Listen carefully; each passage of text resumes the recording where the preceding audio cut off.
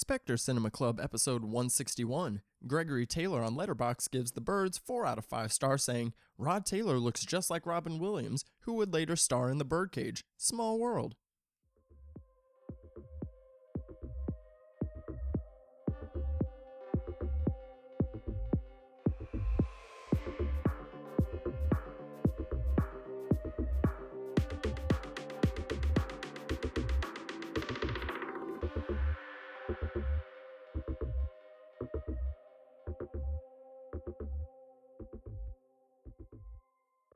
Hello. Welcome to Spectre Cinema Club, a podcast obsessed with the horror subgenres. I am one half of this podcast, Garrett McDowell. The other half, Devon Taylor. Devon, let me hear your best bird call. What do you got? Oh, wow. Whoa. That was spooky. Am I just as unsettling as the opening credits for this movie? You sure are. Happy to have you here, buddy. Yeah, I'm happy to be here again. We are in week 2 of The Hitch is Back. We're talking Alfred Hitchcock all month long in honor of Garrett's birthday. And we are in another one here. And I don't know if you already... I know Lexi saw my tweet about... throwing one more stray at LB Jeffries from Rear Window last week, because I was like, okay, we got a real man to talk about today. Damn. Yeah. Shout out Rod Taylor here, who has just got the squarest jaw around. He's got a very square head in general. He sure does. His head is like cube shaped. Yeah. So we are very excited to continue on our deep dive on Alfred Hitchcock, and we are joined with us by a special guest this week. They are the host of the Schooled by Cinema podcast. Welcome to the show, Lexi Van Dyke. Hello. How are you guys? I'm terrific. How are you? Lucky to have you on. Well, thank you. I'm very excited to be talking about Hitchcock and The Birds with you guys. This is one I wanted to talk about, but really haven't had the occasion to. Yeah, and honestly, your name sounds like a character out of a Hitchcock movie, so you're very appropriate to be here with us. And before we get some of your thoughts on Hitchcock, what are some of your favorite subgenres in horror? Wow, it feels like Halloween was like a year ago now, even though it's only been a week. It's so funny. But I would have to say my favorites are probably zombie movies. I'm a big zombie movie fan. Interesting. I like kind of like end of the world, which kind of ties into zombie horror, like end of the world kind of film with horror films a little bit. Mm-hmm. And I am of the Twilight generation, so vampires are also very, near and dear to my heart. Although I was more Interview with a Vampire person, and then, Twilight kind of happened later. Yeah, that's all we need is a zombie vampire movie. I would be into that. But yeah, I think you're the first person to say zombie movies is a favorite subgenre. We usually get a lot of the same slashers and, et cetera. But yeah, I think zombies is a first, so that's exciting to hear. Yeah, I mean, we get listeners of the show know my disdain for zombie movies. You guys can go back and listen to our Train to Busan episode for a little bit more thoughts on that. And it's so funny because even though, like, obviously Twilight is about vampires and werewolves and stuff, I don't even think of it in the vampire movie subgenre most of the time. Like, because, like, Twilight is just kind of its own thing. Like, it's its own little corner entity of this weird, campy, romantic, kind of also cringy at times, but that's also part of it, so it's like Twilight kind of belongs in its own subgenre, honestly. It really I remember does, that but time. as you get in more into the movies, there's like some really like raunchy stuff happening, like especially when she has the baby and he has to eat it out of her belly. Like that stuff's really gross. Oh, and the imprinting also is gross, but for totally different reasons. I've mentioned multiple times that Breaking Dawn Part 1 is the most underrated of the series because of the body horror in that third act. Like, I mean, whenever she breaks her back, like is standing there and just breaks her back randomly. Oh, that's like a terrifying sound. Yes, it is really. I really didn't think that we would be diving into Twilight talk here during Hitchcock month, but here we are. I think the show is better for it, to be honest. It was almost going to be my pitch for you for February, Garrett. Oh, God. You got lucky. It was going to be my pitch for February, and it was also possibly going to be my birthday month one. I was like, where can I subject Garrett to the Twilight movies? You know what? We'll save those for the commentaries, maybe, for Patreon. That'd be a good spot for That's those. a good one. Yeah. That would be a fun one to commentate on. And marathon them, and then by the fourth one, I'm just sitting there and my eyes are bleeding, melting out of my skull. Oh, man. Well, if you don't know anything, the fifth one, the ending of the fifth one is like wild. And oh no, I've seen them. To be You've clear, seen them. I've seen them. I Okay. had an older sister at the time and was subject to them. So, the Twilight aside, yeah, I remember the vampire like that craze so clearly back in like the mid 2000s. It's still, you know, the effects are still being felt today. I wonder. I feel like Hitchcock would be a fan of the Twilight movies. Honestly, it has enough weird energy that for some reason I feel like he'd be into it. As somebody who appreciates pure cinema, of course, Alfred Hitchcock would like the Twilight movies. Of course. Lexi, what is some of your background on Hitchcock? How do you feel about him in general as a director, his films? I have many complicated feelings about him. I think I did an episode on my first season in cinematography on North by Northwest, which a lot of people say is like one of the first Bond movies and one of the first like thrillers. I think he has covered so much ground. He covered so much ground in his career. It's impossible not to discuss him because his like tentacles go everywhere. But I think there's not enough discussion, although it's very prevalently known that he was kind of a scumbag, that he was a scumbag and not a very nice person. And I think that is something that we always have to discuss when we're discussing Hitchcock, and I don't think it's discussed enough.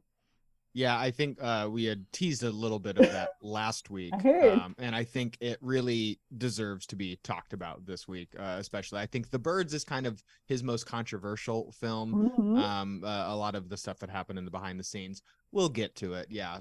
But yeah, it's hard to talk about. I think a lot of filmmakers, actors included, in this time period, because a lot of these actors kind of come with a caveat of like, they were also probably a piece of shit. They were super talented though, but they're also kind of a piece of shit here too. So I think The Birds, a lot of the controversy and the behind the scenes details are pretty nuanced, which I'm sure we'll get into. But yeah, a lot of pretty unacceptable stuff happened behind the curtain of this film. So yeah, we'll definitely be getting into it. Yeah, he's definitely a shining example of you can be great at something and contribute a lot of things, but then it still doesn't quite excuse the behaviors. But so let's go ahead and get into the movie before we get into some more of the murky waters here. So let's hop into The Birds.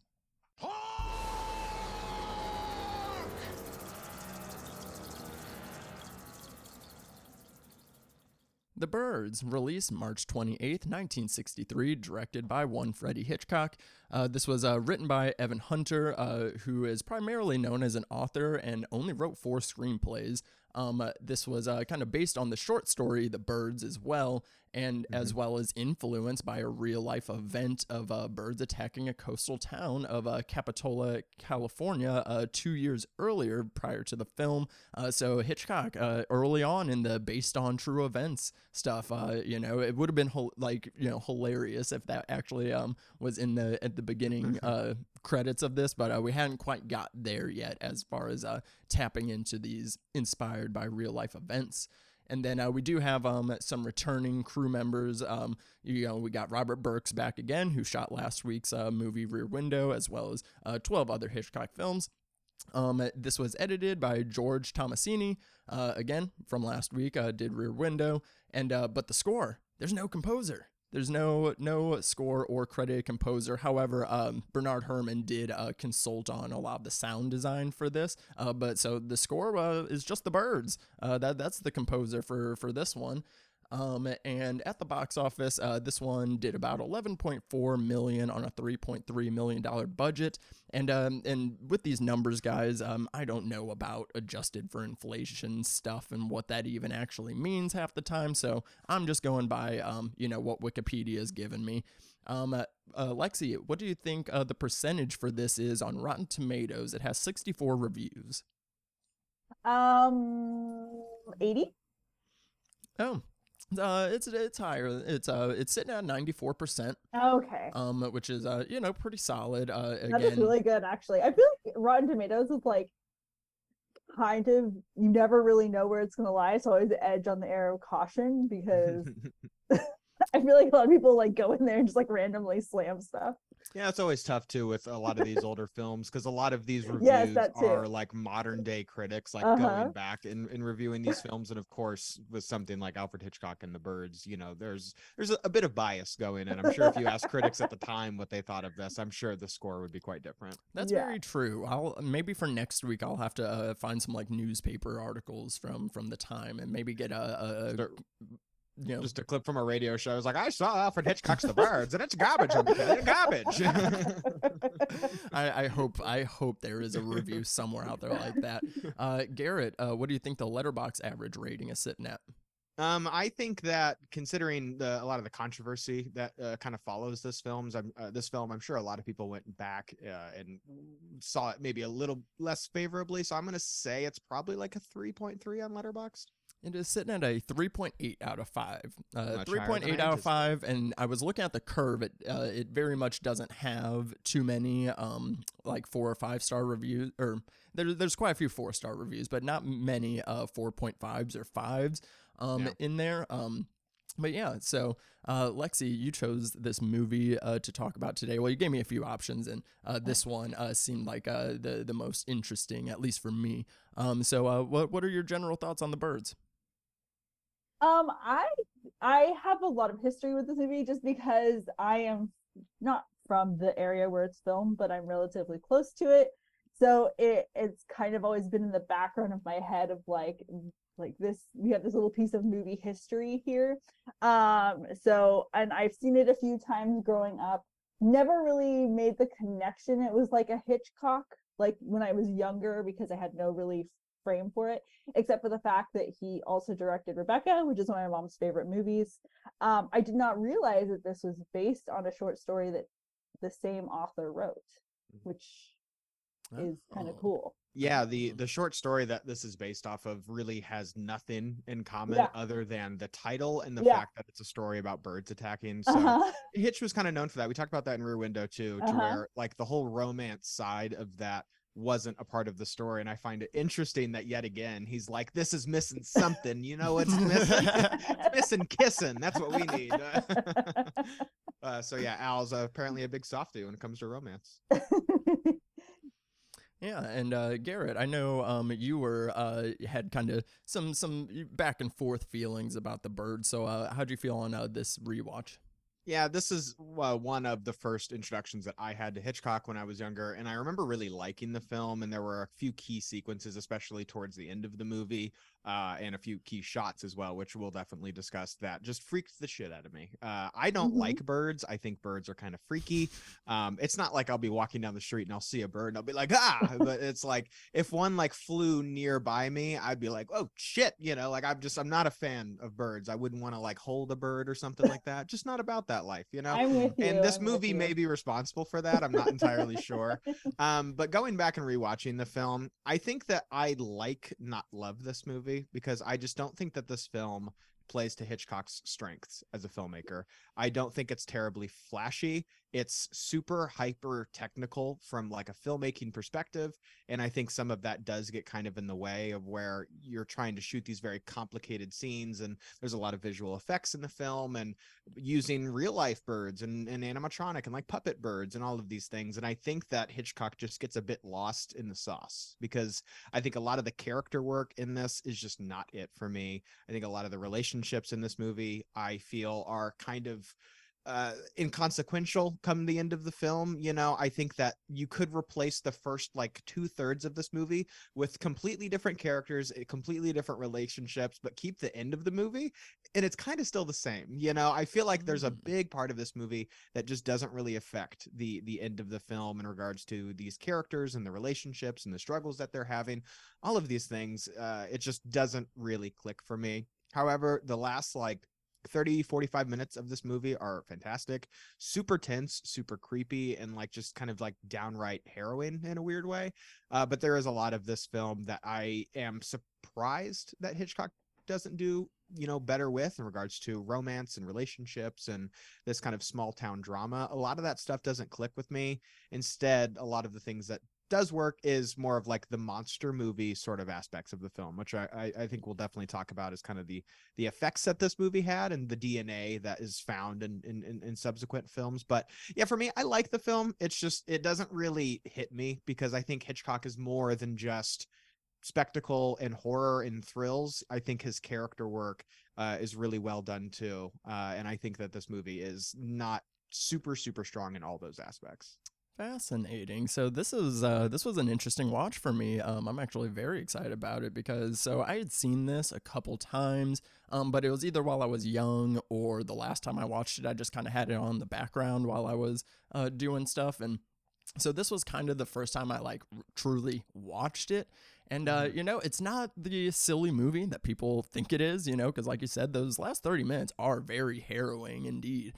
And I think it's kind of masterful in the way that Hitchcock shifts the tones of this. Like this is a 2-hour movie, and he, you know, really takes his time with it. And in the, you know, this first hour where you're just getting to know these characters, it's, you know, there's like no inklings of, you know, the suspense and thrills that we're gonna get. Like a, you know, she gets attacked by a bird like once she gets into the town, and like that's really about until things actually start going, that's really about it. So you are just kind of watching this blossoming romance between two lovebirds, which, you know, very on the nose there, Hitchy.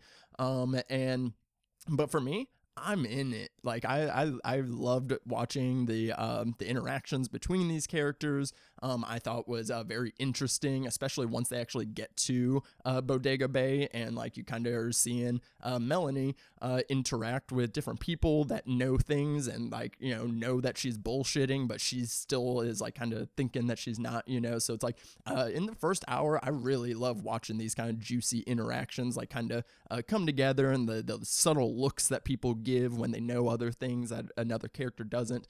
And I was very much into it. I mean, you guys know, the listeners know that I love, you know, my small town dramas and whatnot. And I think there's just enough of each character, you know, to where you're kind of, you know, each kind of town member has like a little moment to shine in some scene or another. You know, it's a very big ensemble cast. And we talked about last week how there's a difference between the way that Hitchcock directs his more contained thrillers and single location stuff versus whenever he's out and about in the world. You know, like Garrett mentioned, he has a little less control over you know, things, and like he's not as meticulous with it. But here, I think it's very fascinating, kind of just watching this romance and the way that it just slowly turns into something kind of more sinister, which we'll kind of will get into in movie math a little bit later. But yeah, so like this one, I had a really good time with it. Like I was laughing a lot, I was intrigued, and then once the horror does kick in, it's very effective. And I find, and you know, I love disaster movies and animal attack movies and things like that. So like, I was kind of getting the best of both worlds as far as like, I really enjoyed the character driven first half, and then I also really enjoyed the more thrilling second half.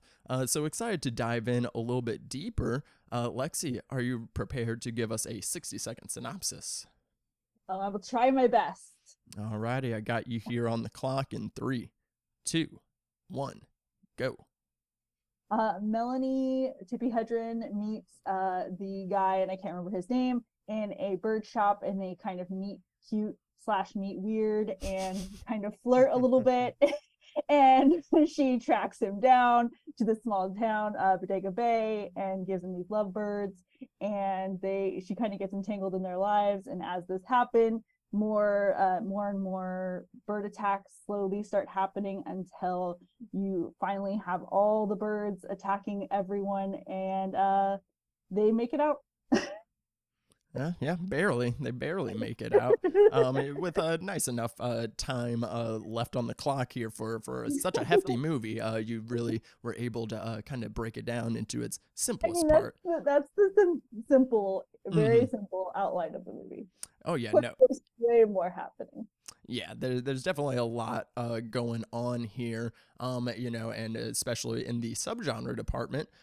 So for some of the subgenres, I mean, we kind of mentioned a few of them in our initial thoughts. We got some romance, we got some small town drama. Lexi, what are the subgenre elements that work best for you? I would say, I know this is kind of a reading that I've, read a little bit about and heard other people talk about, is there's kind of this like erotic thriller element underneath like tones, because people always feel that there's more chemistry between Suzanne Planchette and Tippi Hedren than there are Hmm. between Tippi Hedren and the lead, and there's like this like kind of bubbling tension with them throughout the movie, and so I feel like that's definitely a part of it. And as I rewatched it this time, I was definitely more in tune with their discussions and their interactions than anything else happening. And yeah, that was like one of them. And of course, the animal attack horror. Yeah. What about you, Garrett?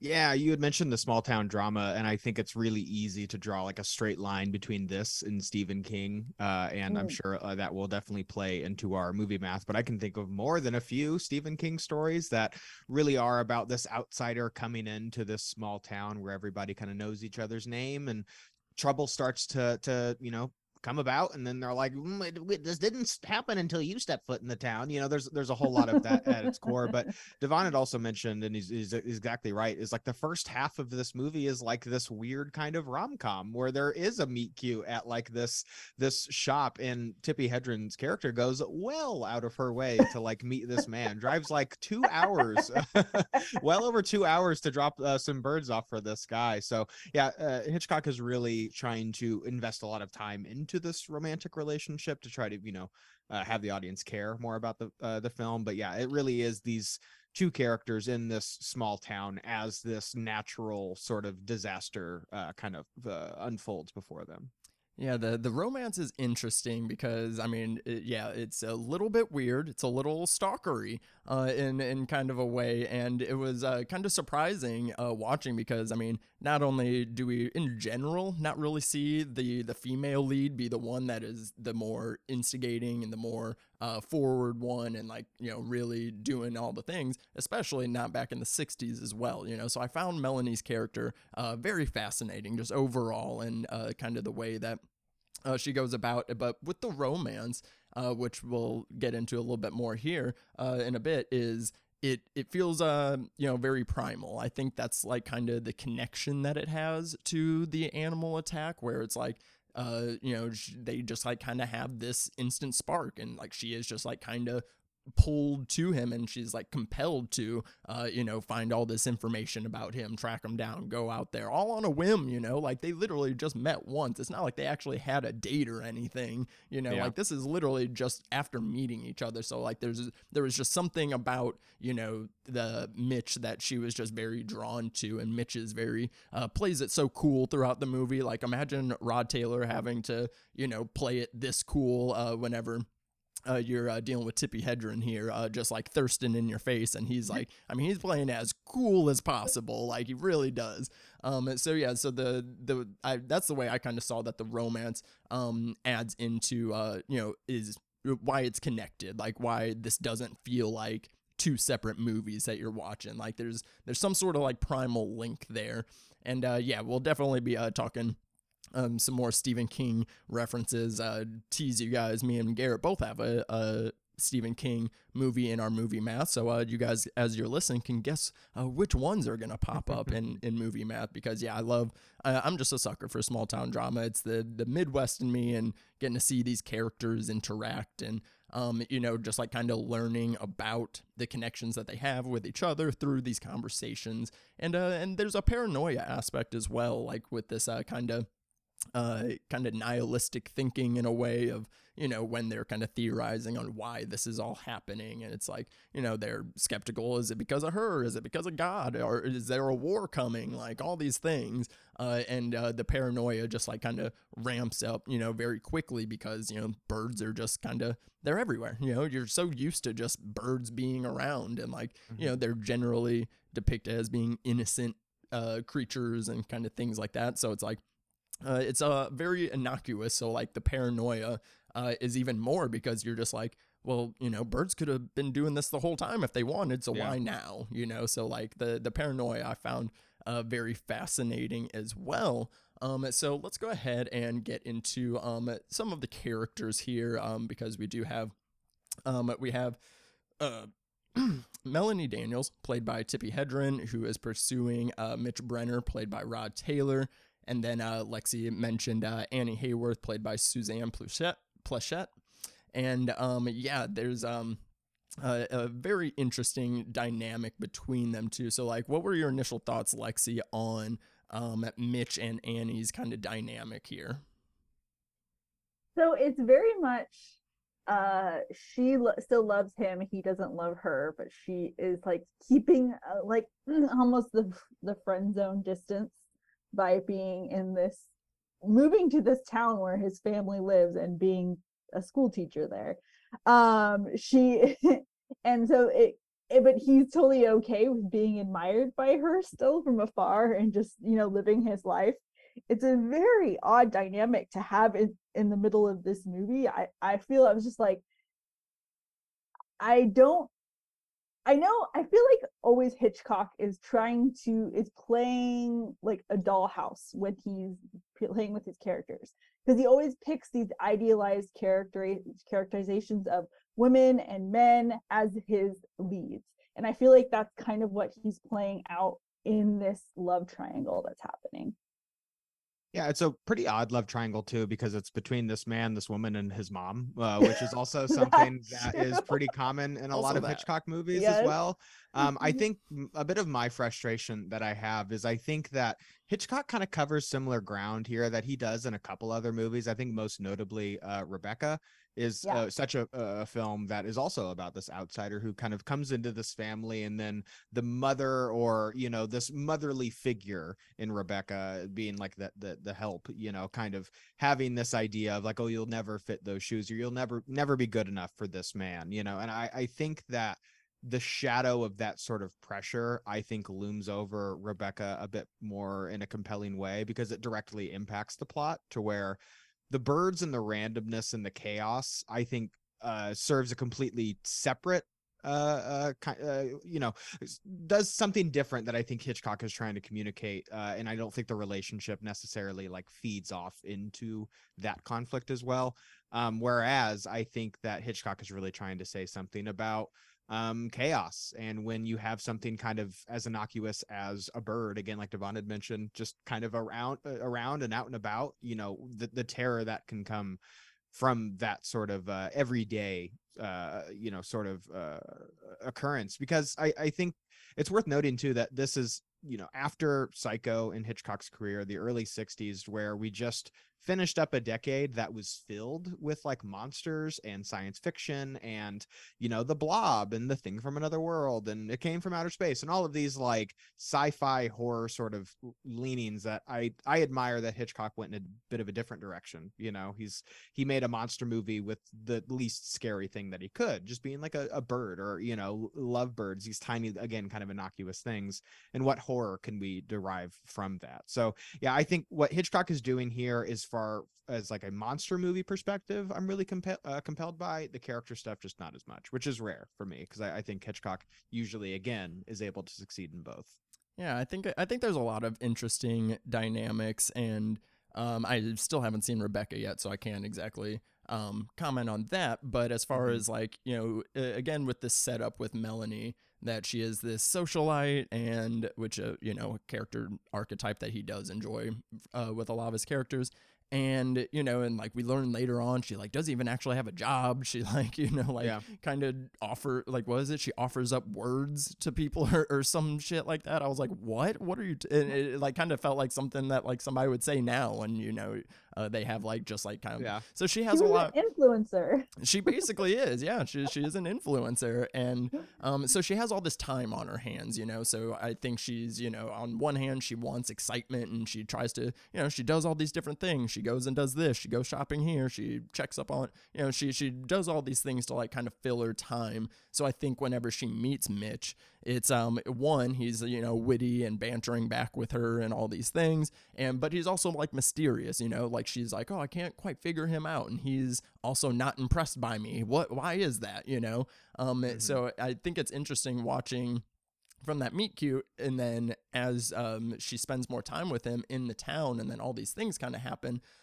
You can also see that, because at first it feels, you know, kind of creepy and stalkerish, but then as soon as like she does start to like kind of spend time with him in the town, you can see that, you know, she's not really she might be kind of over all, you know, all these like kind of excitement and all these things, and she kind of wants the stability that he brings and the groundedness, you know, he is like kind of just a very firm guy. He has a job, he makes good money, he loves his mom and sister. Like, I mean, what else can you ask for, you know? And like, so it's part of that I think she's kind of attracted to, just like the stability angle of it. But then as soon as, you know, she's kind of coming around to the idea of, oh, like, you know, like we could have this like cute little life where we come over to his coastal town and hang out with his family and stuff, then it's upended by, you know, this catastrophe, which also, you know, kind of brings them together. And they also, this is where they get to see the real versions of each other, you know, like they barely know each other. And I mean, Melanie spends a lot of time lying throughout the movie, you know, and things like that. So it's like once the catastrophe hits, this is where they're seeing their true forms, you know, and kind of bonding in that way. So like I find Melanie endlessly compelling in this film.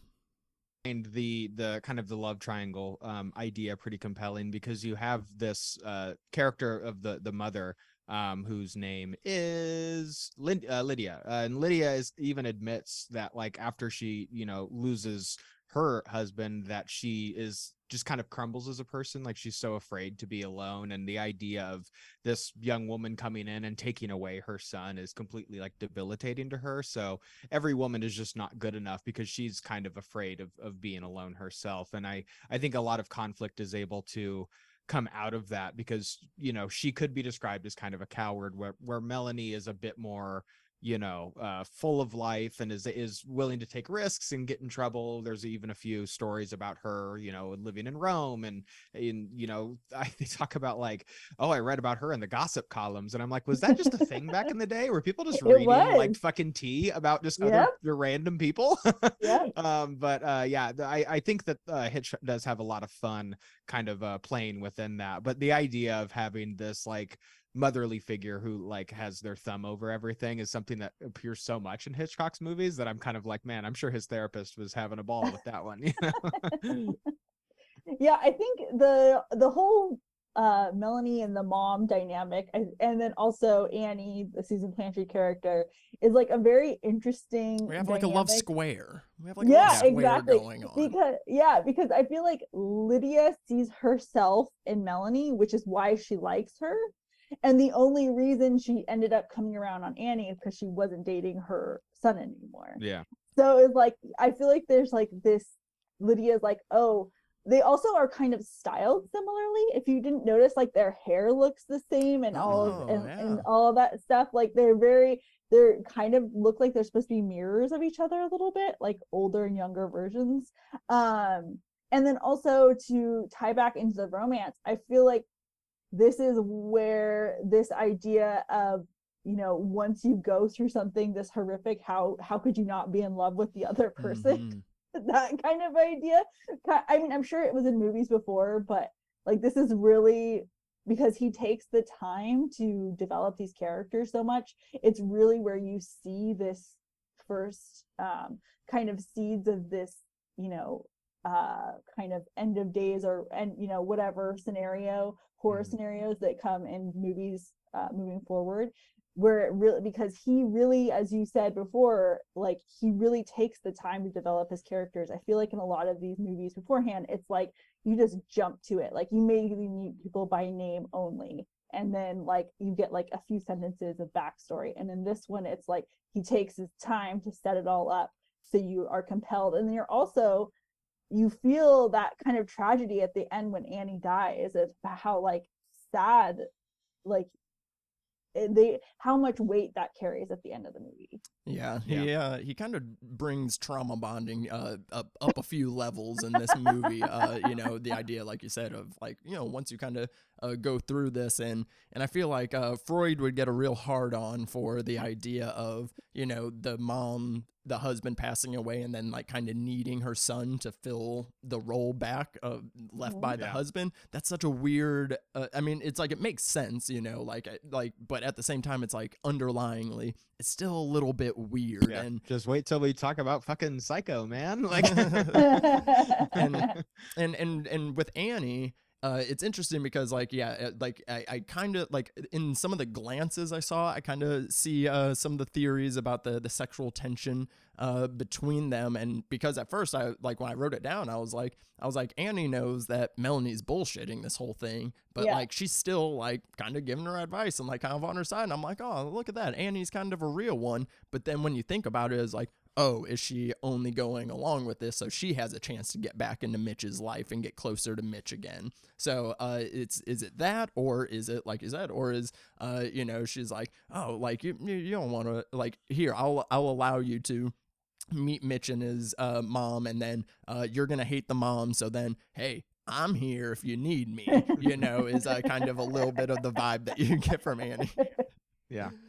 Yeah. So let's talk about some of these technical aspects. You know, we have kind of mentioned the pacing of this movie. I could see people saying that maybe it takes too long, or again, like that it kind of feels like two different movies, possibly, is kind of some of the things I saw in some of the lower reviews on Letterboxd.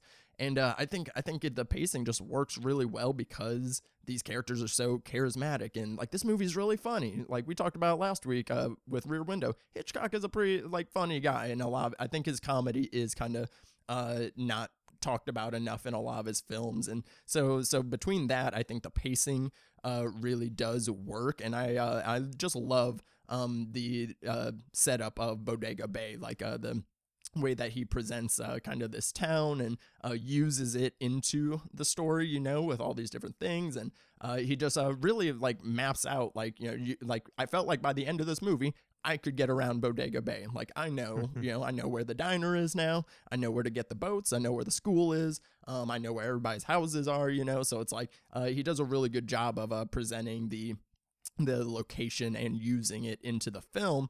Lexi, what are some of the technical aspects that really kind of work for you? Well, I think that this movie looks like, the bird effects look pretty good in general for being like, I don't know, it's been 80 years, I guess, at this point since this movie was made. Or almost. I think because these effects were all done by Disney, which is kind of interesting. It was done in their effects studio, and it's like matte painting with the blue screen. And you see it in, and I didn't get to look into it, but I wanted to. The scene with the birds on the jungle gym, about how they got like the birds to like slowly gather. I'm sure they just used feed or some kind of thing. But that is like one of the better tension-filled scenes in the movie. Yeah, it's tough to talk about this film from its technical aspects, because I feel like there are a number of different like corners that you can go into. You can talk about like the lack of practical effects in some scenes, which was like, you know, we'll get into it. But the thing you had mentioned, the blue screen, the technology that they used in this film was actually a yellow screen, and it was this called like the sodium vapor process, and it had originated at Disney, and they kind of had went there to like, you know, essentially go to the place where it had been perfected to try to iron out some of the kinks, because Hitchcock is not like a super special effects like heavy filmmaker. A lot of his stuff again is suspense comes out of characters, and when he came to America obviously had more resources at his disposal, and so his scope got to become more grand. And again, at this time he had made Psycho, so he was allowed to kind of do stuff like this. And yeah, the chemical process that they use here instead of blue screen, I'm not going to get into the weeds of everything, but it's just a bit more precise, a bit more exact than the blue screen was, especially at the time. Blue screen was just super noticeable, and to have birds and their wings flapping and everything, like keying that out at the time is just impossible. So they had to use the special technology, and I think that is still pretty fantastic. Like, I think a lot of the comp work of the birds and these like backgrounds in front of the actors who are just literally running on treadmills, like all of that stuff looks great. There's a lot of excellent matte paintings in the film as well. There's this really nice aerial shot of the entire Bodega Bay town where there's like a big fire happening, and most of that is a matte painting, which is actually pretty fantastic. I like a lot of the sound design as well in this. They do like some interesting kind of like remixes, and it's like it's very like sonically this movie's quite a lot. It's like it's very overpowering at times, and can, you know, almost be, you know, infringing on grading a little bit just because of like how many squawks and squeaks there are, that, you know, it becomes overwhelming, but in like an immersive sort of way. So yeah, I think what Hitchcock is able to achieve in the film on a technical level, special effects wise, I think is really impressive. But this isn't like a super flashy movie for him camera wise. Like the way he shoots this film, especially compared to something like Rear Window or Vertigo, or you know, you mentioned North by Northwest as well. I think there's so many more kind of look how, you know, hot shit I am, where this, he kind of shoots it a little bit matter of fact. So other than the special effects shots, I think actually Hitchcock is a bit reserved in this movie personally. Yeah, because like I said before, like there's a difference whenever he has like the tighter stuff that he has more control over versus this, because I feel like the more flashy shots are like when we're inside. Like there's like there was a really cool shot with Melanie and Annie like both smoking cigarettes, and like Melanie is like excited to talk about Mitch, and then you see Annie like kind of smoking a cigarette and like kind of having like a like eye roll like kind of look on her face. So it's like, you know, and then once they get into once they're trapped in the house in the third act of the film, then that's when we kind of are starting to get some of these pans, and we're getting some of these you know, things that we more know him for, versus like you said, like when we're kind of out and about, he's just kind of shooting it as is, like. And I think that does kind of I think the restraint does kind of add into that lived in feeling that we get from Bodega Bay. But with the sound design, which is fine, because yeah, the bird stuff can be a little grating to a degree, but I'll say this might have been the first time that Calcifer like sat and like watched an entire movie with me, because he was entranced by the bird sounds. Like he literally was like watching the movie intently, and he stayed there like the entire time. Get him on the podcast, man. I got to get his movie math. Yeah, he doesn't know math. He's only 3. You're right. But yeah, so like, I think it was an interesting choice to not have a score in this, like, because a lot of Hitchcock movies are known for these really great bombastic scores that are very interesting and things like that. And I mean, we talked in Rear Window how we did it in a different way, with it mainly being diegetic with somebody playing piano in the film. And then this one, the lack of score besides the birds, you know, like, you know, I love the opening credits. That's just the opening credits with the bird sounds, nothing else to it. Really kind of sets the tone. But with the lack of score, it's one, you're kind of, again, like kind of more interested in the conversations that the characters are having, and you're kind of able to just kind of focus on that. But then the lack of sound too makes those the last 20 minutes in particular hit super hard. Like the last 20 minutes are super quiet. People are hardly speaking because they are just so shook by the situation. And so the silence just like really lets you like sit in this like uncomfortable feeling with these characters. So I found that like really interesting. You were talking about also hear. I'm sorry. Go ahead. I was going to say, you can also like, it makes you hyper aware when the birds are there, like when you start hearing those sounds. And then, I was going to talk about the sound design with the scene at the playground. You hear the children. Yeah. I was going to say the same exact thing. That is a scene that I remember watching in college, and they're like, you pay attention to this scene, and what do you pick up on? And it was this scene, and you're just like, oh, the using the roundabout song is another way of building the tension, and as they turn to the birds slowly gathering on the jungle gym. Yeah, that scene is probably my favorite scene in this, and one of my favorite scenes in like the latter half of Hitchcock's career. Because for those of you who haven't seen the movie in a while, like she's at this school trying to save the kids because there was just this terrible attack, and she's trying to warn everybody. So she gets there, but they're like having class, and Annie is like, oh yeah, I'll get with you after class, and so she goes outside by like the playground, and she's smoking a cigarette like nervously. Meanwhile, these birds are flying on the jungle gym and landing, just like kind of one at a time. But what I love about what Hitchcock does is he lets you in again. Like this is such a big thing, and we talked about it in Rear Window. Is Hitchcock has so much fun in like letting the audience in on information that the characters aren't in on, and like what suspense can we derive from that. So the fact that she doesn't know that any birds are around her, sitting there smoking the cigarette, nervous about these, the birds are going to be here soon. Little does she know, But then it cuts to her smoking the cigarette for like 20 seconds, which feels like an eternity. Cuts back to the jungle gym, and it's completely filled with birds. And you're right, like the kids singing that kind of nursery rhyme song in the background is really unsettling and creepy. But Hitchcock was so intentional about wanting to have that as a part of the scene that he even hired somebody to write more lyrics to the song, because it's not a very long song. Yes. And it didn't fit the entire runtime of the scene, so somebody had to come in and continue to write the rest of the song, and apparently they still get royalties from the lyrics that they wrote in that scene, which I think is really, really great. But it just shows you how meticulous Hitchcock is, that he wants this diegetic, the sounds within the movie the characters can hear. It's not just the audience, and what is the kind of the fun that we can get out of that. But I just feel like watching this, you're just watching Hitchcock just kind of rub his little hands together, and he just knows what he's doing, man. It's such a great scene. It really is, and I love that you knew that fact, because like in my notes I go, why is there 8 verses to this song?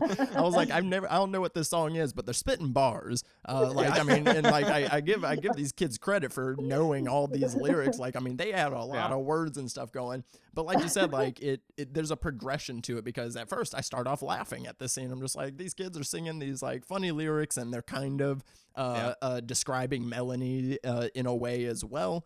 So there's kind of that angle, and like you said, just the song goes on for so long that it makes it get creepy. It has that hypnotic effect on you, and then it's just like, okay, can this song please end? And he's like, no. He's like, we haven't even gotten to the bridge yet. As he like kind of keeps on going, and the way the camera goes back and forth between Melanie and the long shot that they hold on the crows too. Like there's this shot, and like you're holding on it, and it's like, okay, is the attack going to start now? And it's like, not quite. And then then we go inside, and then the attack happens. And I really love this scene. I love that Hitchcock says "fuck them kids," because I mean, literally, first the first bird's attack is at a birthday party, assholes, and then now they're attacking these kids out of the school. Like Hitchcock don't give a fuck about them kids, and I think talk about this scene as a nice segue into kind of the more horror elements of the film. So like obviously like this scene works very well as kind of a showcase. Again, he is the master of suspense. This is what he does. But also how did you guys feel about the transition from the kind of very light and fun and charming angles of the first half into the attacks that and as the town kind of descends into madness? Yeah, I mean, as I mentioned, a lot of the character stuff like early on in this film isn't super for me, but as expected, Hitchcock dulls out the suspense in I think a really genius way, to where it kind of sneaks up on you, that as an audience member, you're of course kind of thirsty for something like this. This is the movie where the birds attack people. You kind of want to see the birds attack people, and I think Hitchcock does a good job of kind of drip feeding the audience, giving them enough along the way. And I think one of my favorite things about this is kind of how it's structured, where I think in a lesser film, the climax of the movie would be the scene with the diner and the scene with all the fire and the explosions and all the craziness. Somebody gets lit on fire, you know, like and dies from like this explosion from smoking a cigarette. But what I love about that is Hitchcock uses that scene to set up stakes of like, this is what they're capable of. That way in the scene later where they're in the house and they're trapped in the house and they're trying to sneak out, it's a much quieter scene, but I think it's so much more tense where he's trying to like roll the car out, because again, you've seen what these birds are capable of. And there's a reason that Hitchcock is called the master of suspense. And I think just this simple, you know, change in structure where I think a lesser filmmaker would have probably reversed it, I think this movie is all better for it.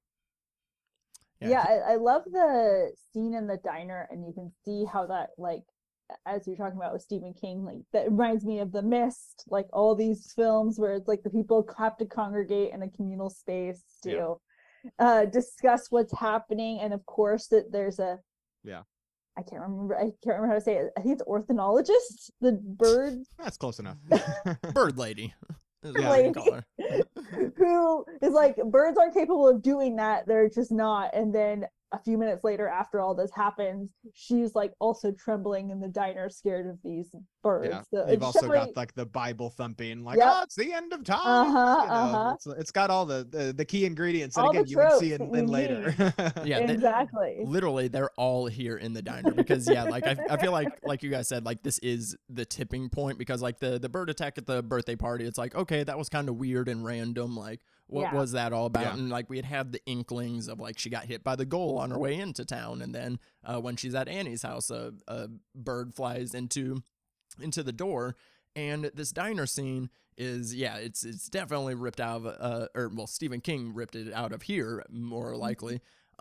Because I love just hearing the different theories. You know, you have one person that, you know, she's trying to explain this, and again, this is another time that this movie hits different in a post-COVID lockdown world, where it's like, she's literally telling you like, hey, this happened, this whole thing happened. There's like, I don't believe you. You're kind of crazy. It's not like that. And like you said, like the bird lady being like very condescending about the whole thing, but she does have an interesting line talking about like, well, birds aren't capable of this. It's going to be because of mankind. Like, you know, like mankind always has a way of stirring up trouble and angering. So it's like, it's not the birds out to get us and like forming a squad, you know, and the scene, and it's just this build up, like, because this diner scene goes on for quite a bit. You know, you got the lady that's like, stop scaring the kids. You got the drunk guy sitting at the bar, you know, like drinking at like what 11 a.m. and he says a scotch, hold the water. It's like my man and my brother in Christ. It's 9:30 in the morning. What are you doing? Yeah, and then just when everything goes to shit. I mean, I can't remember a movie. You know, did Hitchcock invent 0 to 100? Because like, I mean, is literally within 30 seconds that goes from guy getting hit by one of the birds to things are on fire, exploding. And I thought that was like such a cool, I kind of like forgot about that scene. I was like, oh shit. I was like, I forgot about all these explosions. And I love that overhead shot. It's so fucking cool looking. It looks straight out of The Purge. And I really appreciated that.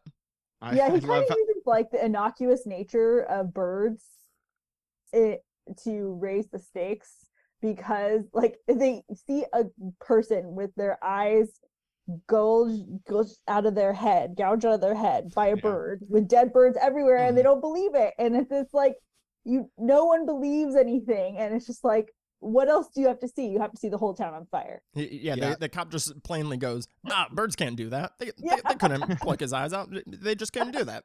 No. Yeah, that scene of the reveal of the guy in the corner, it's freaked the shit out of me when I was a kid, man. Traumatized me. I love the way that scene is edited. It's very common in a lot of Hitchcock films that he will like, cut further and further from like a kind of a wide to a medium to a close up, you know, almost like kind of like making the audience sort of double take at what they're seeing, but like confronting them with it. It's really freaky even now. Like it's still pretty unsettling. But I really like that the diner scene of having all of these characters and these different, again, mostly archetypes, these different people coming and sharing their piece. Ethel Griffiths is the actress that plays the bird lady, and she's fucking great. Like she's like this snooty British woman, you know, who's just like, well, the birds could never do this, you know, and just like she's like trying to light her cigarette like 3 times. I thought exactly. that was so funny.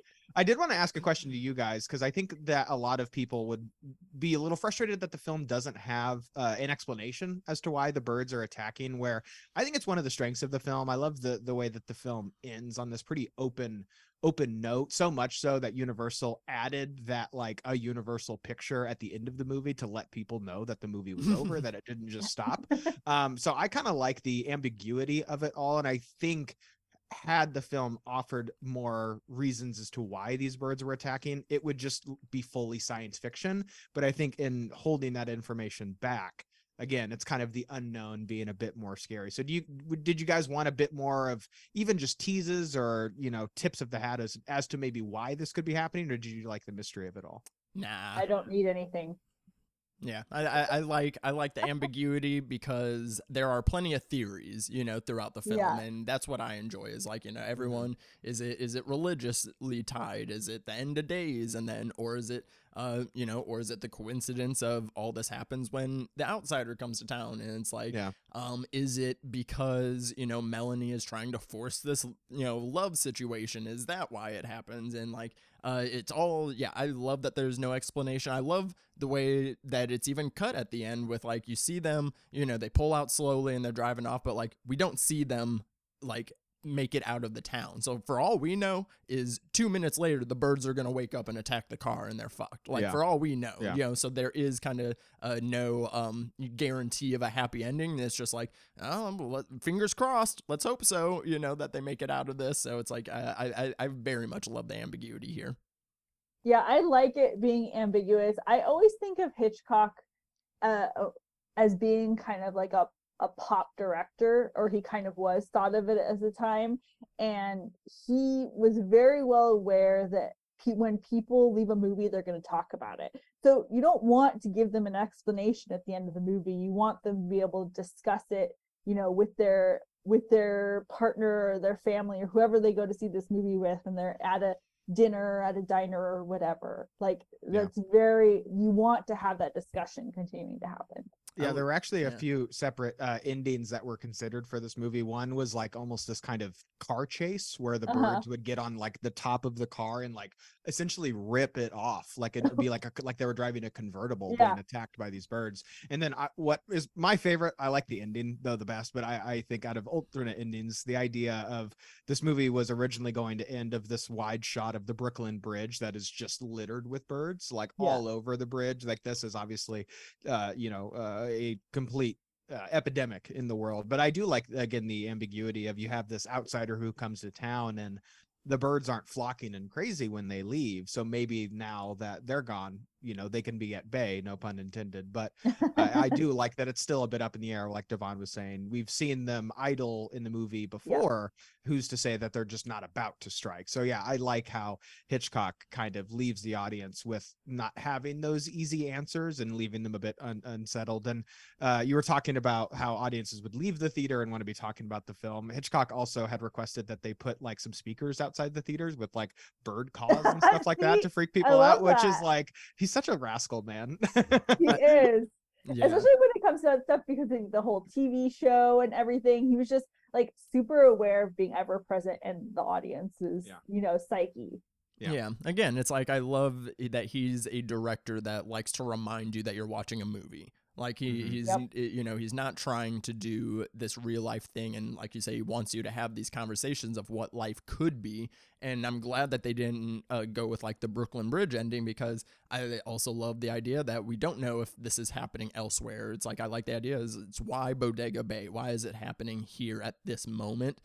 So I'm glad that they didn't go that route either, even though I would have loved to have known, or maybe it might have been interesting if like throughout the film they kind of get phone calls, like hearing from like other areas, and like, because maybe that would have made it a little bit more hopeless for the town. They do have it on the radio that it's also in Sebastopol and Santa Rosa, which are like hour away or so, like 30 minutes to an hour away from Bodega Bay. So I didn't when catch he's that like when he's turning on the car, they play on the radio a little bit. Oh, okay, gotcha. Yeah, I didn't even catch that. And as far as some the other strongest horror element for me is once they're in the house, once they're locked in the house together, you know, you have You have the sister who is absolutely terrified and like what's happening, and she has a really great performance. Veronica Cartwright, little Veronica Cartwright, as many people know in like James Cameron movies in the '80s and things like that, is really fantastic. And like first, like when she meets Melanie and they're all snappy, but then like once like shit's hitting the fan, like this girl is just like in peril, and like you really see it on her face. And what I like about, again, inside this house is like it is just so quiet, and they are just like kind of reacting to things. And like, because I'm always saying in movies, we don't need people talking in every single scene. Let's just have more quiet scenes where people are literally just like, like all you're hearing is like they're breathing heavily, they're shaking and crying in the corner, all these things. And it just like kind of really lets you sit in it. And and the scene where Melanie gets attacked is fucking terrifying. Like she's really getting got, and then she goes to the ground and falls in front of the door, so that Mitch can't even get into the door to like help save her. And like by the end of it, I mean, she looks like a fucking ghoul. In the end, like she's just like shaken, and she's like kind of having this trauma. And I guess this would also be the point to bring in the dark controversy of the film here a little bit, because there's a difference between, because I think that Tippi Hedren has a very great performance in this. Like I think she very much convincingly portrays like this terror, but then it's like we've heard the stories of like William Friedkin on The Exorcist, or Stanley Kubrick on The Shining, and it's like we kind of get that, and like some directors will do it as a means to artistic ends, versus in this one it was like kind of more skeptical that like Hitchcock was doing this to punish Tippi Hedren for not receiving his sexual advances that apparently were well documented on set by other people, including Rod Taylor himself.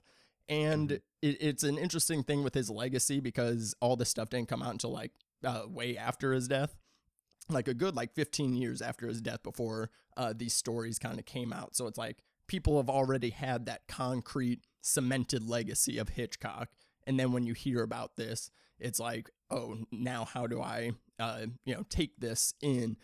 So it's like, because it's like, again, when you're doing things on artistic merit is one thing, but I feel like it feels a lot more sinister in the idea that he's doing it to punish her, and that's fucking shitty. Yeah, I think the reason that his legacy is still kind of intact is because I think in regards to was he punishing Tippi Hedren, I think that is still up in the air. What's not up in the air, though, is what happened on set, is that Tippi Hedren showed up that day of that scene being shot, and they're like, hey, the special effects, like puppet birds, they're broken, they're not working now, we're going to use real birds, is that cool? And she's like, sure, I guess. And then they went to proceed to shoot that scene for like 4 days straight, which resulted in Tippi Hedren being in the hospital. And that scene where Rod Taylor is carrying Melanie down the stairs, that's not Tippi Hedren. That's a body double, because Tippi was in the hospital recovering. So although she wasn't like severely injured during the filming of that, sounded like it was pretty fucking traumatizing. She's described it as like the worst week of her life. So I think obviously there's something to be said for somebody like a Tom Cruise, who puts their body on the line in order to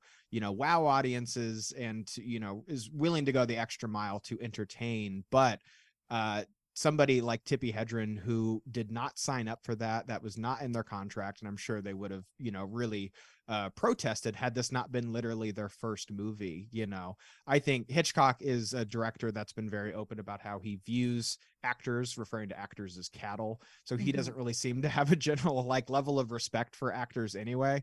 And so I just think, obviously, in today's day and age, that's certainly not okay. It wasn't okay then, and you shouldn't be putting your actors in harm's way just to make your movie a little bit better.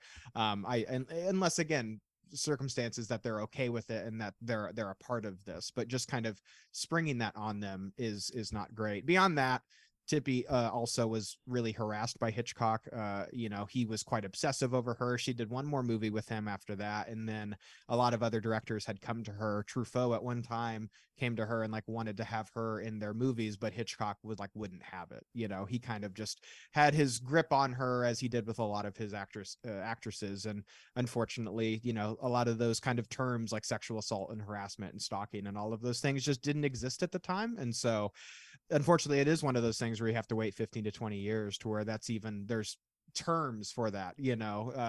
And so Tippi Hedren has come forward and talked about it, and you know, in a lot of interviews she seems like she's at peace, that she overall seemed to enjoy her time on this, but obviously it being in the 60s, there's going to be a lot of stuff that is just not acceptable by any stretch of the imagination. So it really does suck that that was her experience on that, because you're right, Devon, she's completely terrific in the film, and I think that Hitchcock, it's the last I'll say about it, is not really giving her enough credit for how great she is. Like, you don't have to force that performance out of her. Like Hitch, like she's great. Like, throw a couple fake birds at her and it's all cut to hell anyway. It's like super frenetic cutting. I just think it's really unnecessary, and it also makes it hard to watch the scene now just because you're watching this real person in real danger and terror, and you had mentioned that she looks like a ghoul. It's like she probably was fucking terrified.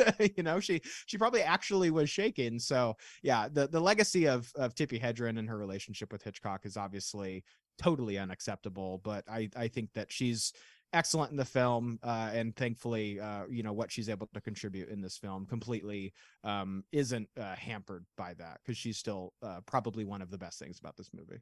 Yeah, I think it, as you say, this was her first film, and it, if any other person, I mean, I don't know, things were so different at the time, but I feel like that was a part of the reason he wanted someone who was fresh to the scene, is so he could find someone that he could push to the edge, because that is kind of his thing. And it's very famously, like, she's known as the girl because he wanted the girl from the Siegel commercial. So that's kind of the title she carries around with her the rest of her life. If you haven't read her autobiography, it's really fascinating. She does have this way of discussing it from a distance, I think, which shows she's, you know, taken some time to heal from this process, which, you know, I think she was like a single mother at the time, you know, she's the mother of Melanie Griffith. She had to support her daughter as a single mother, and so she had to kind of take it on the chin and continue. But she did end up, you know, standing up to him, and she called him like a fat pig or something. Yeah. And and that was like, he was like, she called me the one thing no one could ever call me, which was like one of his things in his biography that he told. I can't remember what his name was, who wrote his biography. But yeah, I think she ends up being the star of this movie in more than one way, because she does give such a great performance. She also has one of those faces that just looks so, like, she looks amazing on screen, and she has like this inner glow about her. I kind of compare her to like Kristen Stewart a little bit. Like, they just have this way of like naturally emoting on screen without having to do a lot. And I think she shows that in this movie so much.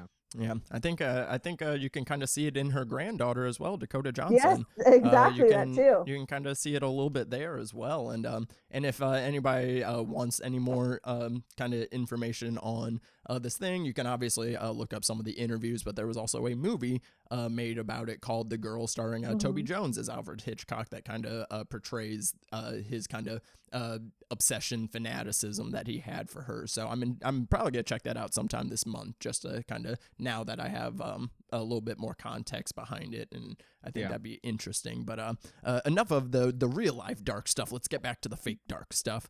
Was there any other things as far as like some of the horror elements that really worked for you guys in this film?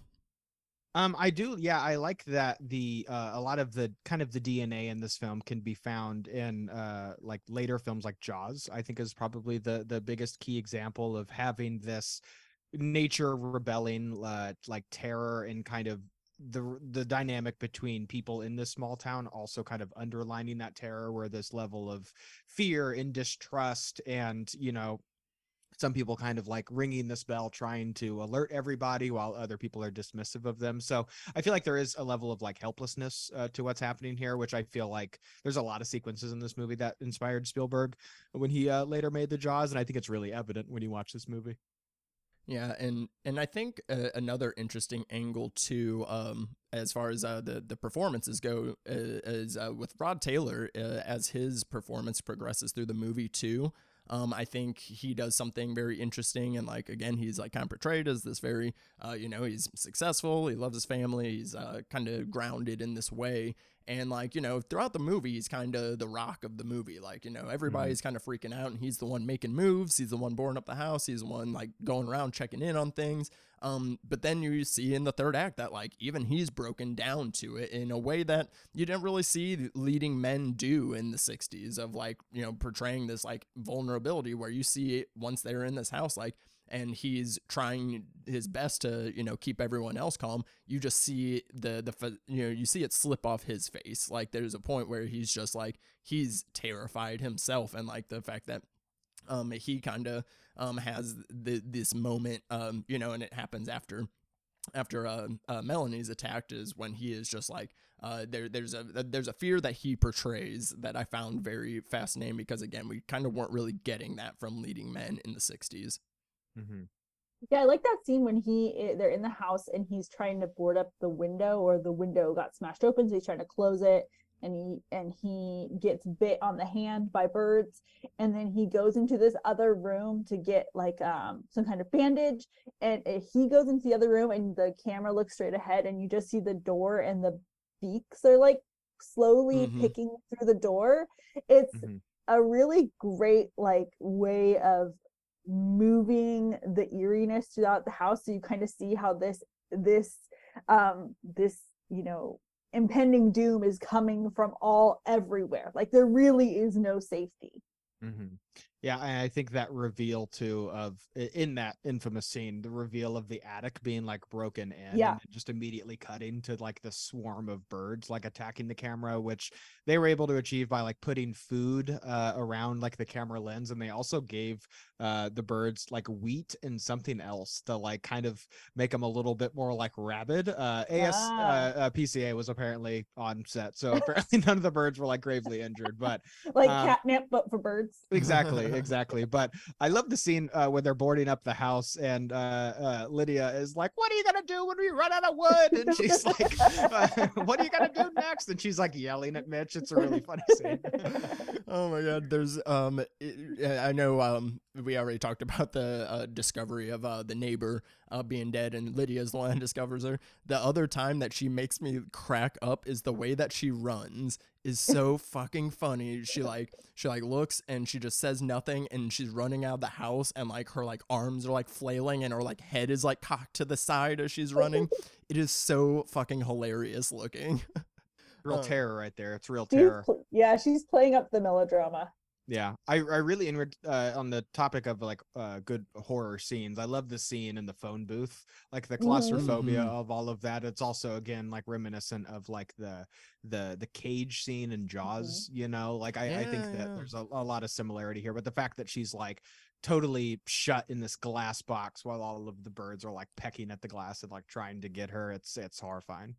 Yeah, I also want to get your guys' opinion on the kind of fourth wall break that we get in the film a little bit, where while during the scene, it's the scene or it's right before everything like starts busting loose a bit, when we're still in the diner, and the mom looks directly at the camera. She says, "Who are you? Why are you doing this?"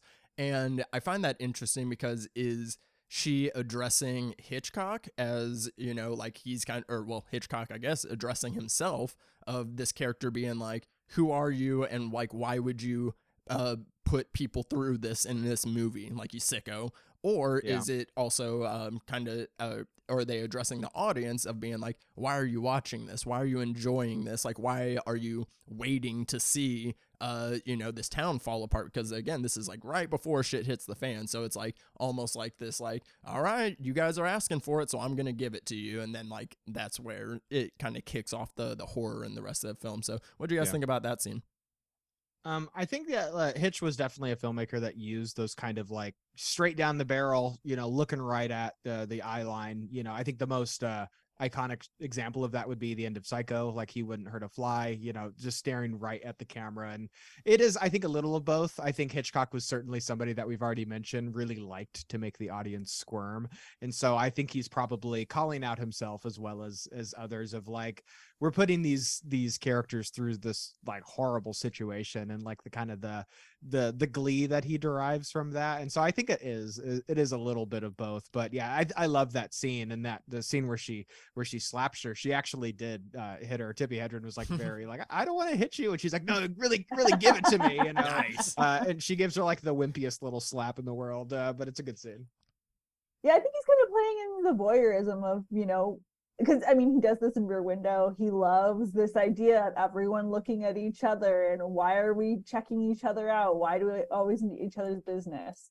So I think he's definitely playing into that, and he loves those like straight on shots.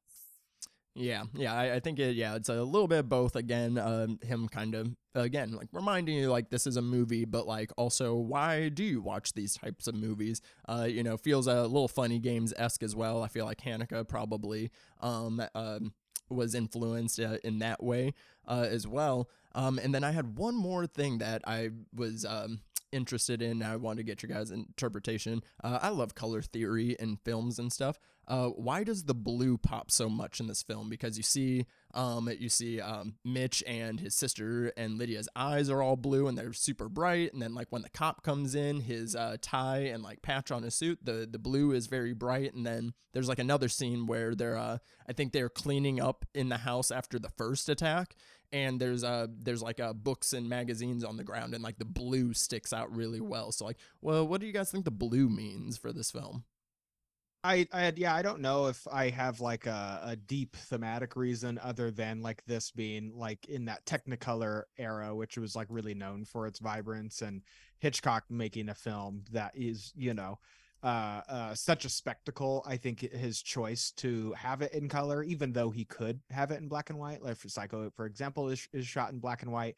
I think the idea of having color, for one, I think just makes the birds pop a bit more. I'm sure if it was black and white with black birds, it would be very difficult to see everything.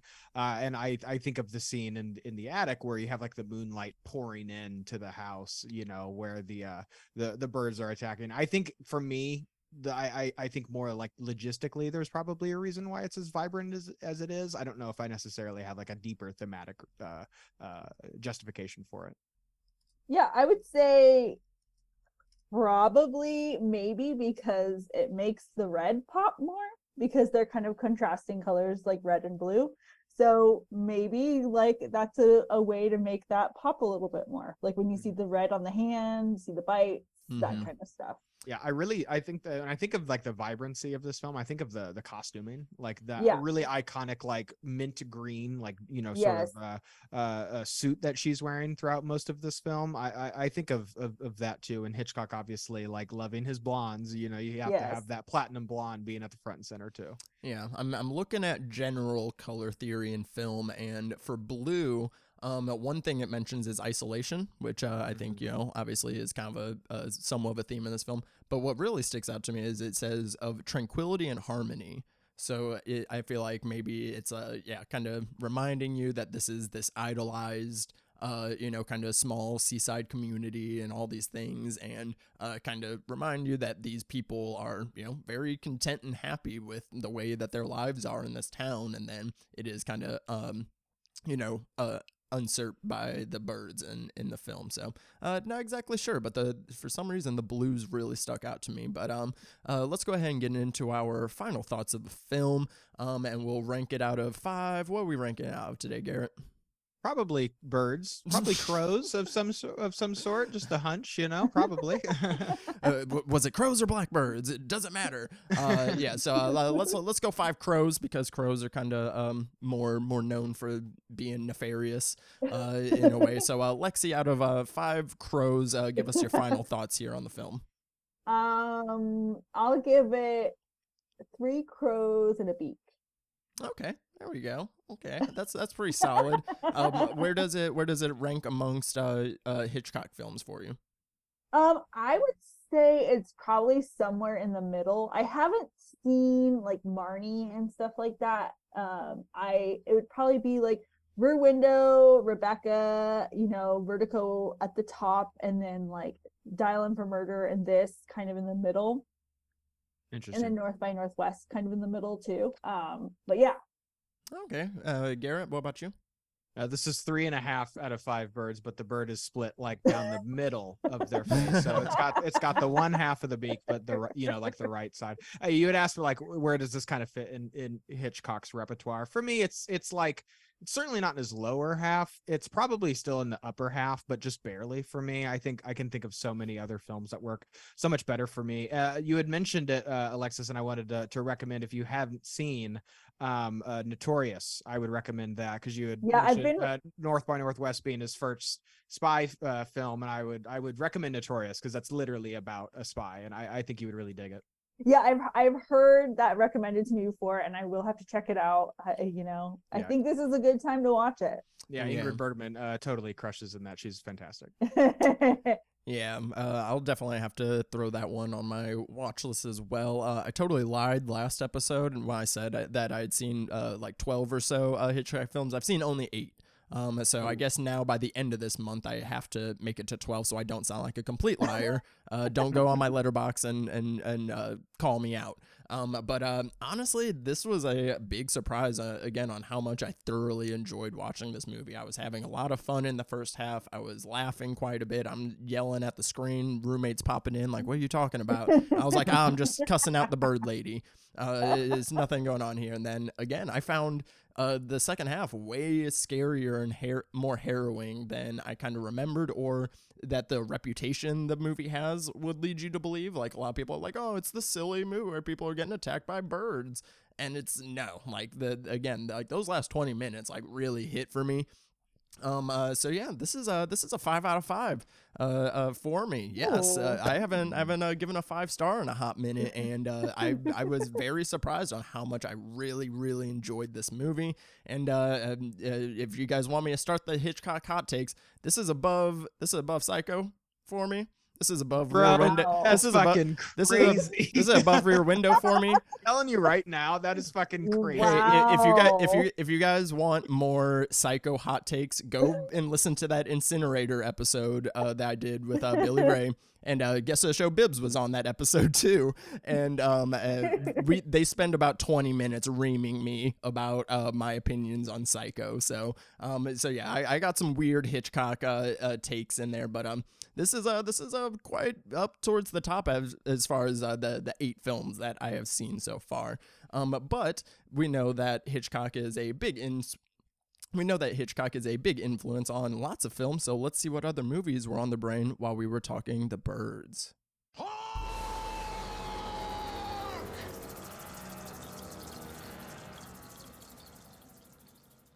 Alrighty, here on Spectre Cinema Club, we like to conclude all of our conversations by talking about some of the films that reminded us of the movie that we discussed today, being The Birds. So, Alexis, you're new around these parts, so I will let Devon take the lead here and show you how it's done. So, Devon, what's in your equation? Oh yeah, you saw that I got something funky, and I'm glad that you helped me fix a thing because I couldn't find the square root button when I was tapping in my phone. So yeah, I got a funky equation here. So in parentheses, I got To Catch a Thief, if I'm going to throw in another Hitchcock film as far as the romance angle, really only taking that part because there is kind of this interesting dynamic that isn't quite like a typical, flirtation attraction between characters that you wouldn't expect that from. So I got that divided by The Wicker Man. As far as an outsider going to an isolated location, it is also by the sea. And again, like I'm talking the original Wicker Man, even though I love the remake also. They're both fun in their own ways.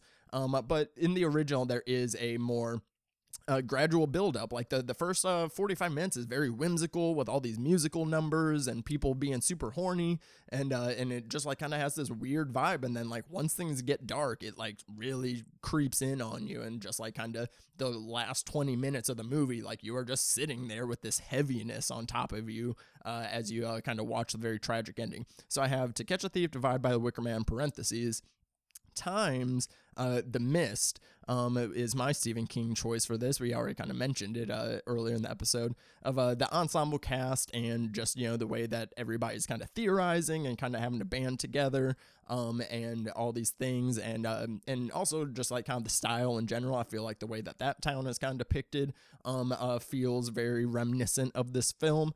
So I have, so that multiplied, and all of that is in parentheses, multiplied by the square root of barbarian.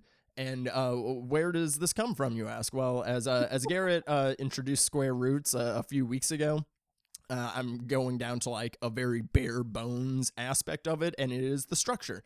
The structure of the movie is in Barbarian. This first 40 minutes is first you're kind of suspicious of the guy, but then it turns into a rom-com for 25 minutes between these characters, and then there is a stark shift in the film into the more overtly horror element. So I'm really going down to the bare bone element of Barbarian. So that is my equation: To Catch a Thief divided by Wicker Man multiplied by The Mist times the square root of Barbarian. I love how I was like, Devon, show her how it's done. And let me see that equation. And he just showed her the most complicated equation that you could possibly I think that is the most complicated one I've made so far. I'm a little upset that you included To Catch a Thief because that's a great poll. And you kind of stole it from me. But Alexis, what's in your equation? Okay, so I just do this together, but let's see how it works. So mine's very basic, not as complicated as yours. I'm not good at math. So the basis of mine is The Mummy, to start with, like the romance, meet weird, meet cute moment that happens. Hell yeah. And then you add arachnophobia to add in the kind of, natural horror movie, minus spiders, which is a movie. So we're taking out the spiders from the arachnophobia. And then we're adding in birdemic, because of course birds, obviously. Whenever I was looking, did you guys know there's a Birds 2? I did not. I had no idea. I mean, I don't know how connected it is. I didn't even bother like looking into even it, but bigger birds. I just saw the Birds 2. I was like, oh. We didn't talk about it in the conversation, but I wanted to shout out how this movie like really refrains from using like big ass, like obviously scary birds, that it's mostly like little ones. So it didn't make it in the conversation, but I like that part. So yeah, I introduced the square root a few weeks ago, and I'm having the square root of Jaws. Again, it's about the small town natural sort of phenomenon is happening unexplained, and there's conflict among the members of the community of like how best to handle this, if it's even true at all. Divided by Salem's Lot, that's also a Stephen King story about this outsider who comes to this place that is having these strange things are afoot at the Circle K, as it were. So yeah, the square root of Jaws, divided by Salem's Lot. I think both of those films certainly share a lot of the DNA in this movie. It's kind of hard to talk about a lot of Hitchcock's movies with movie math, because it's like, well, this went on to inspire this filmmaker, and then they made this. So yeah, this is certainly one of those movies. Well, and I think that's, I guess, kind of also what when we're using the square root of, like you said, is like with the trendsetters, like the ones that like kind of started this bare bones element that is kind of very common throughout. I like the way that we're working it in there. And we have episodes on Salem's Lot and Barbarian if you want to hear more thoughts on those films. But Lexi, thank you so much for coming on and having this conversation with us. Where can the people find you on social media, and tell them about your podcast? Well, thank you guys for having me on. This was really fun. I'm glad I finally got to discuss the birds. You can find me, Schooled by Cinema is my podcast, where every season I break down a different part of the filmmaking process. Last season I did cinematography. I'm doing screenwriting right now. And you can find Schooled by Cinema at all the places, and you can find me. I'm at Stunning Gun with 2 G's at all the places. Oh yeah, definitely go check out that podcast. It's very insightful, a lot more well studied than Garrett or I, for sure. No, Garrett, what are you working on right now? Hey, I read a Wikipedia page a couple of times before we recorded, so give me a little bit of slack here. But you guys can find me over on TikTok, Letterboxd, and Twitter at Garrett McDowell. If you want some more podcasting stuff from me, I've got a Star Wars podcast called Scum and Villainy. If you want to hear some more goodies from me that are not spooky movie related. And you can find me on all the usual places at _Daddy Disco.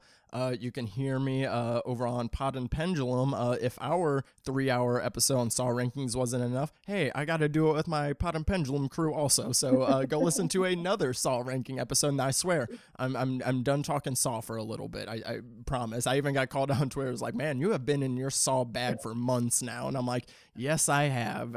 Saw season was a very fruitful one. But yeah, so you can go hear me with more thoughts over there. And we will catch you next week as we discuss Strangers on a Train. Choo choo! But that'll go ahead and do it for this week's episode of the Spectre Cinema Club. New episodes drop every Tuesday. Subscribe to not miss a thing. You can follow us on social media at Spectre Cinema on Twitter, Instagram, and TikTok. And if you're listening on Spotify or Apple Podcasts, leave us 5 stars, a nice little review. We appreciate you. But until next time, guys, stay lifted.